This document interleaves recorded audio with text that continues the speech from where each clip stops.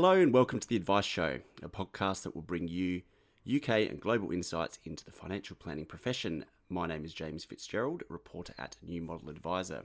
Today I am speaking with Director of Content at NextGen Planners and former PFS President Adam Owen. Adam, hello to you and thanks for joining me. Hi James, good to see you. So the topic we're going to discuss today is exams. And over the past 14 months or so, people wanting to start a career as financial planners or in financial services, and indeed financial planners who want to sit exams for further qualifications, have endured somewhat of a rocky road as they have had to move to remote learning and exams or had to deal with social distancing measures in exam halls when they were allowed in summer last year. Now, the professional bodies who organise these exams, namely the CISI and the CII, have had mixed approaches and even more mixed results when organising and executing these exams since we all went into lockdown 1 last March.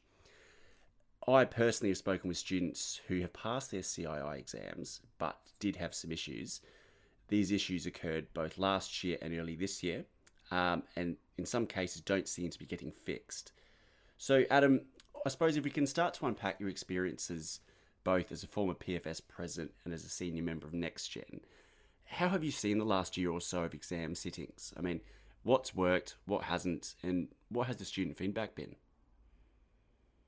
I think, James, it's a big question. And when we think about what everyone's been through, it goes without saying that it has been exceptional. And what we've seen is a great deal of adaptability. We've seen people actually with a real willingness to take the steps that are needed to adapt and to put in place solutions that are, in many ways were brought forward or were at least temporary to some degree. And that in itself has been quite a challenge for organisations, for students, for companies like NextGen Planners and the way that we deal with things. But particularly a lot of it has fallen on the shoulders of the professional bodies. And it's times like this that really we turn to our professional bodies to lead the way and to show leadership within the profession. And I think we can probably break the last 14 months or so down into three parts, really. I think the initial reaction of the professional body was very good at the CII. They recognised that there was a challenge. They made a decision, and it was a hard decision to make, and they implemented that decision at a time when there was so much else changing in the business. So that first stage, to actually move a great number of the exams remote, takes a lot of courage to make a decision like that. When you think about it, whatever the end result, then the decision itself is done without a great deal of information. When you look back February, March last year, none of us had very much information at all, and we were operating on what little information the government were giving us. We weren't quite sure whether we were in lockdown, out of lockdown, we could go to work, we could stay at home. There was so much uncertainty that to make any decision was probably the hardest thing, and it was courageous to do so.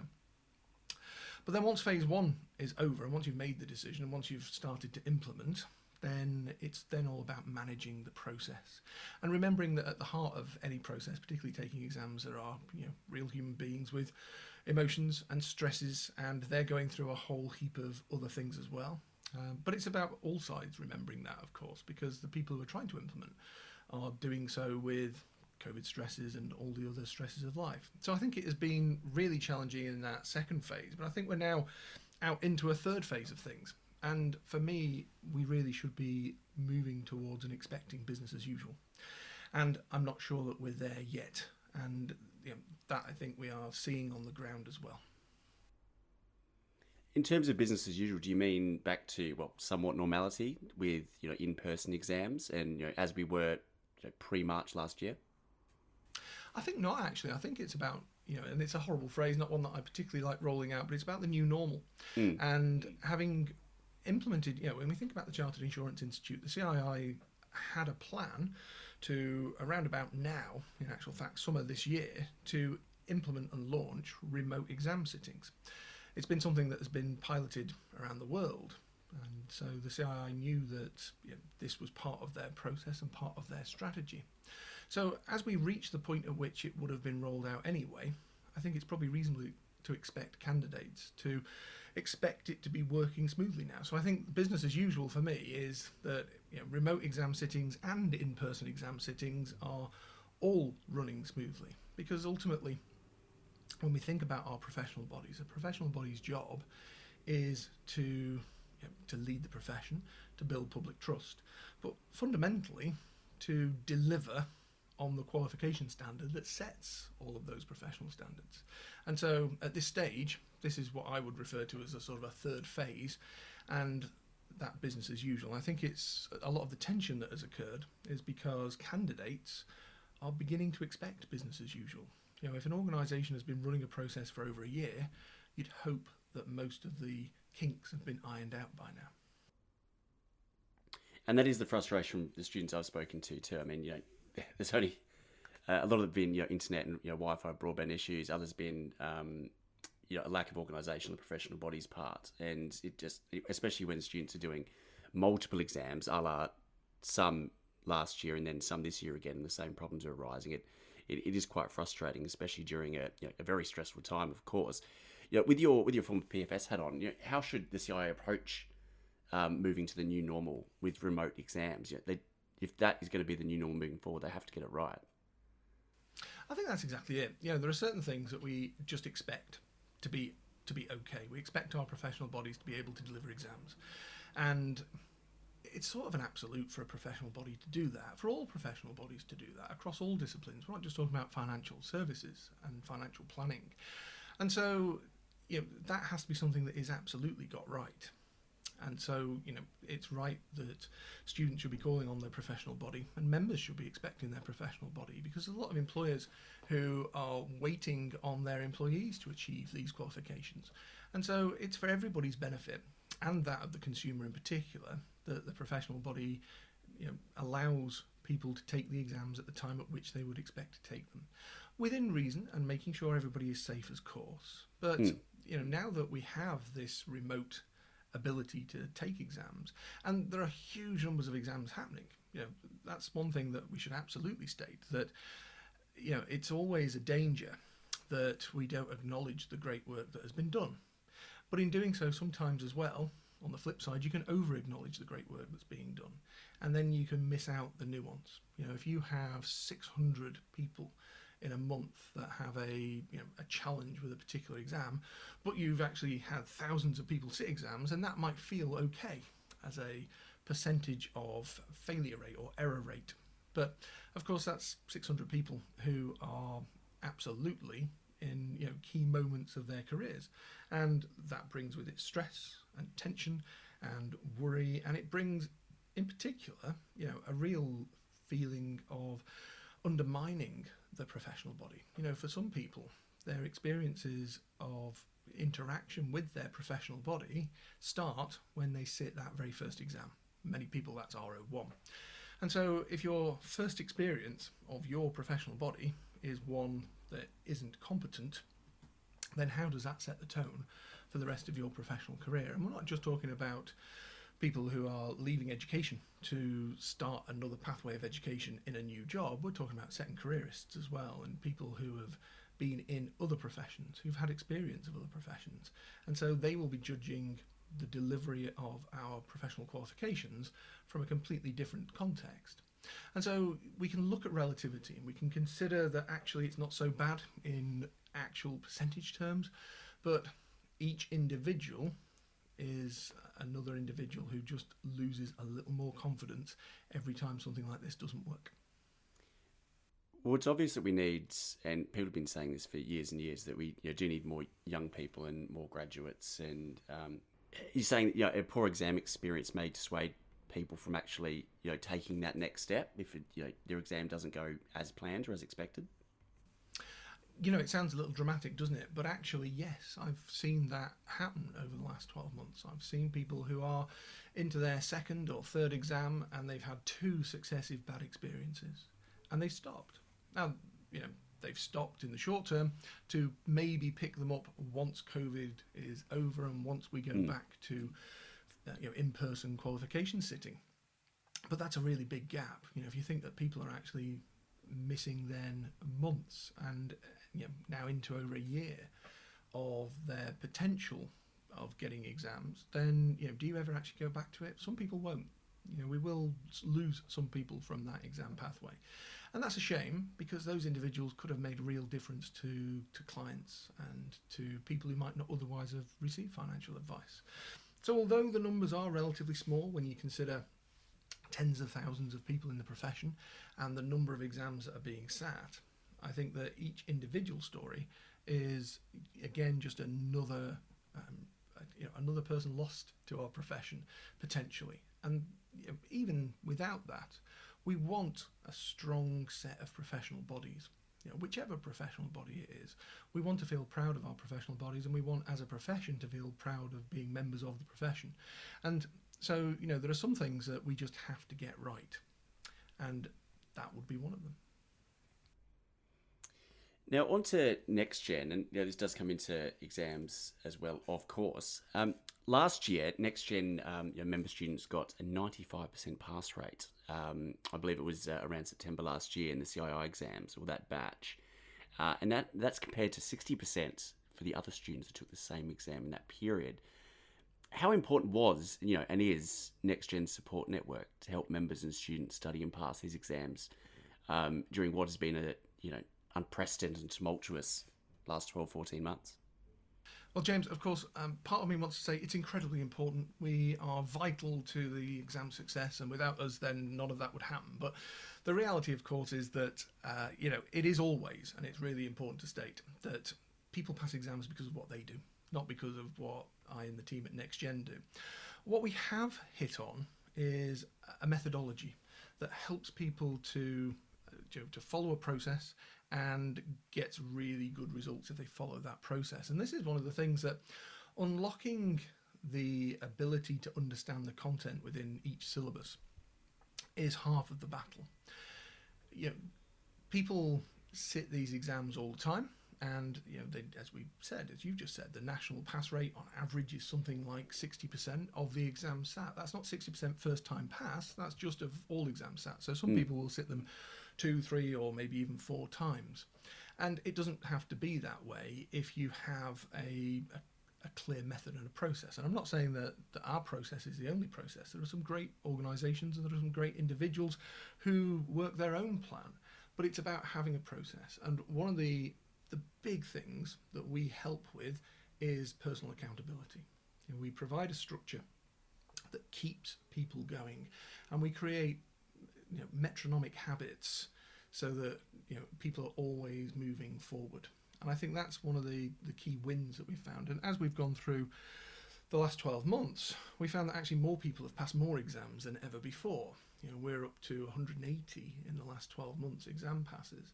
And with each new batch and new exam sitting, we're finding that actually people are getting better. They're understanding the content more, and they're actually being able to work through. And it's not a case of training to an exam. It's a case of understanding the content and giving people the skills, because particularly when we look at the core exams, the level 4, then these are A-level standard exams, and we're asking people, or the examiners are asking people, to apply critical thinking. So although many of them are multiple choice, it's not simply a case of you can read a textbook and then turn up and the answer will suddenly appear out of the blue. I always liken it a little to that film The Matrix with Keanu Reeves. I don't know if you've ever seen The Matrix, James. I have. Neo, the One, can see the world in binary code. And that is a metaphor that we use. That's what we aim for, is that if you can see through the code that is being used on the page with the exam question and use that core knowledge that you have, then it ceases to be a recognition game, and it actually is then a critical thinking game. And that is, I think, what makes a difference. So we've developed a number of different techniques that help people stay on track with that. And we can, we have a predictable and repeatable process that, we find for most people, we adapt it around individuals, of course, so it's not the same for everybody, but for most people, we can adapt it well enough that they go into each exam sitting feeling confident. And by the way, The Matrix, it was an excellent late 90s, early 2000s reference, which I 100% got, so I appreciate that. In terms of NextGen, you guys had to adapt as well in terms of your support programs. How did you guys find last year? Was the move to an online or remote training and learning a bit of a shock? Or was it well organised and implemented? How did you go about it? I'm going to say it was well organised and well implemented. I thought you and in might, fairness, of course I would. What else am I going to say? No, it was complete chaos, James, and we were charging around and didn't know what was going on. It was interesting, though. It was an interesting experience. I was described by the rest of the team in NextGen as being quite bearish about COVID, and the thing that really tipped me to the point where I thought we are going to need to make significant changes was it was either late December or early January last year when I read a news article from Hong Kong saying that there had been an armed robbery of a toilet roll warehouse. And you don't hear of too many armed robberies of toilet roll warehouses. And I was sat there thinking, this sounds to me like it's going to be a little different. So we started putting the planning in place to move everything remote at that point, because it's far better to plan and to have everything ready and then not need it than it is to try and be doing it at the last minute. So as soon as we heard about the armed robbery of toilet rolls, that was the time, really. So we organised. I mean, the nice thing is we had been doing quite a lot online anyway, so it wasn't like we needed to change the technology particularly, but we changed the organisational structures, we changed the delivery, and started designing these new processes to maintain accountability, that personal accountability within the process. One of which was to move everything into a challenge event, because this was a new thing that we introduced this year, but to structure everything on either a 30 or a 60-day process, so that people had something to aim for. One of the things that in any situation like a lockdown or anywhere where people just lose direction, you'll know yourself, it's hard to get up in the morning if there isn't a purpose. And so having daily deliverable content and switching things into that process where there was always something to do, nothing huge, but something to do every day, just maintains momentum. And we found that a lot of our students have really welcomed that momentum and that ability to just keep going back to the content, but doing little and often. And that just helps with that process, because some days you just don't feel like doing anything. But if there's 10 minutes worth of something to do, you might just get started for 10 minutes and then you might think, well, I'll carry on a bit longer.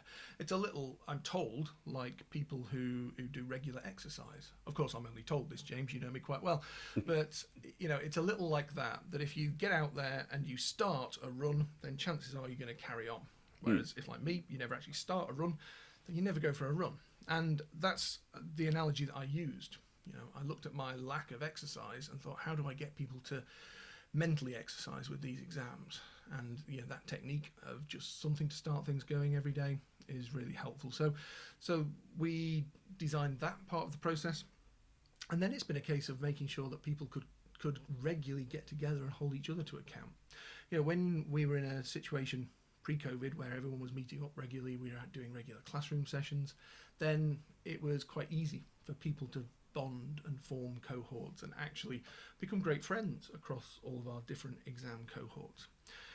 Of course, when everyone's isolated, we needed to do something very quickly about that. So we implemented weekly tutorial sessions, sometimes just literally to get people together and have them working on questions together. There wasn't any direct training content in there, but it was just that touch point. And the more and more that people worked together, the more that they worked for each other as well as with each other. And that's been the biggest of all revelations over COVID, is just the way that people have stepped up and supported each other, to the point at which we've reached now a stage where our cohorts are arranging group tutorials together without any input from the group at NextGen Planners. They're arranging them on their own regularly because they've just bonded into these just amazing cohorts. And obviously have them so well trained. I think a lot of that happened without my knowledge a lot of the times, James, actually. I've got to say, I was always delighted to find out that a group was getting together. I was going to say secret tutorial meetings that brings you right back to university. Absolutely. Now, back to exams quickly. Last month, NextGen announced that you partnered with the CII to offer exam support for your members. What was behind that move? It was demand more than anything. I think that, since the CISI launched their two-part level 7 qualification, then there's been a lot of interest, but there hasn't been a great deal of support in the marketplace. There's not that many organisations that support the level 6 exam. There's a great program from Steve Martin that looks at the level 7 case study, but the level 6 exam was relatively underserved. So we thought actually this was a great way of giving something back to our members and to create again another challenge to really help them with the content. So we piloted a different exam early in the year. We piloted the CII's JO7 exam, the supervision exam, on a 30-day challenge basis. Simply 30 days of content in the run-up to the exam. Could somebody pass a written paper, 2-hour written paper with 30 days of input? And the answer was a resounding yes. And so we know that the content that we can create, again, really focused and helping people to really understand the key topics and the key areas that they need, then we know that that can give people a real boost in success rates. So then it was just a case of, okay, let's look at this CISI level 6 syllabus and see what it is that we need to do to create something there. And so the 60-day process was born on that one. So that one's a 60-day challenge because it is just more complex content. But that again will provide daily content to keep people on track, to help them with accountability, and to ensure that even on those days where they don't feel like doing something, that they do. Because the way that we process information, particularly when we're learning, and particularly as we're getting older, is not as we think it is in the main. Most people think they can sit for 6 hours and study and they'll remember a whole heap of it. But we process information overnight when we sleep. And so, think of your brain like a computer. You've only got so much conscious processing power. So once you've filled that RAM, then you've got to then transfer it somewhere else. It goes into that long-term memory. And if we're trying to cram so much in, we're not depositing it in long-term memory. So small bursts every day really just do help with retention. And one of the things that I've realised over the years, because I've made loads of mistakes personally when I've been studying, but I see people making the same mistakes time and time again. When you think about textbooks, you can always tell what type of learner somebody is from their textbooks, because some people like to colour in. They become like adult colouring books. There are multiple colours of pastel shades, fluorescent shades, whatever it may be. But if we are going through that process of highlighting, we're probably not actually absorbing a great deal of information, because your conscious mind switches off. It says, well, I'm going to come back to this later. Anything that you tell your brain that you're going to come back to later, your brain doesn't need to really focus on.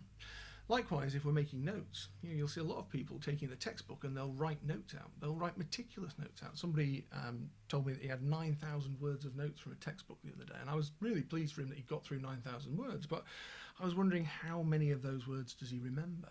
Because as you're writing them out, you're not needing to remember them in that moment, because you're telling your brain, these are to learn later. And so what happens is there's a lot of repetition. And so people spend a lot of hours studying, but whether or not they spend their study time efficiently is different. And I'd much rather people spent more time in the garden or with family or going out and enjoying themselves and less time studying, but what they did when they studied was really efficient. And that's really what we've been aiming for all this time, is to try and create super efficiencies. So this will be our first CISI qualification that we're supporting.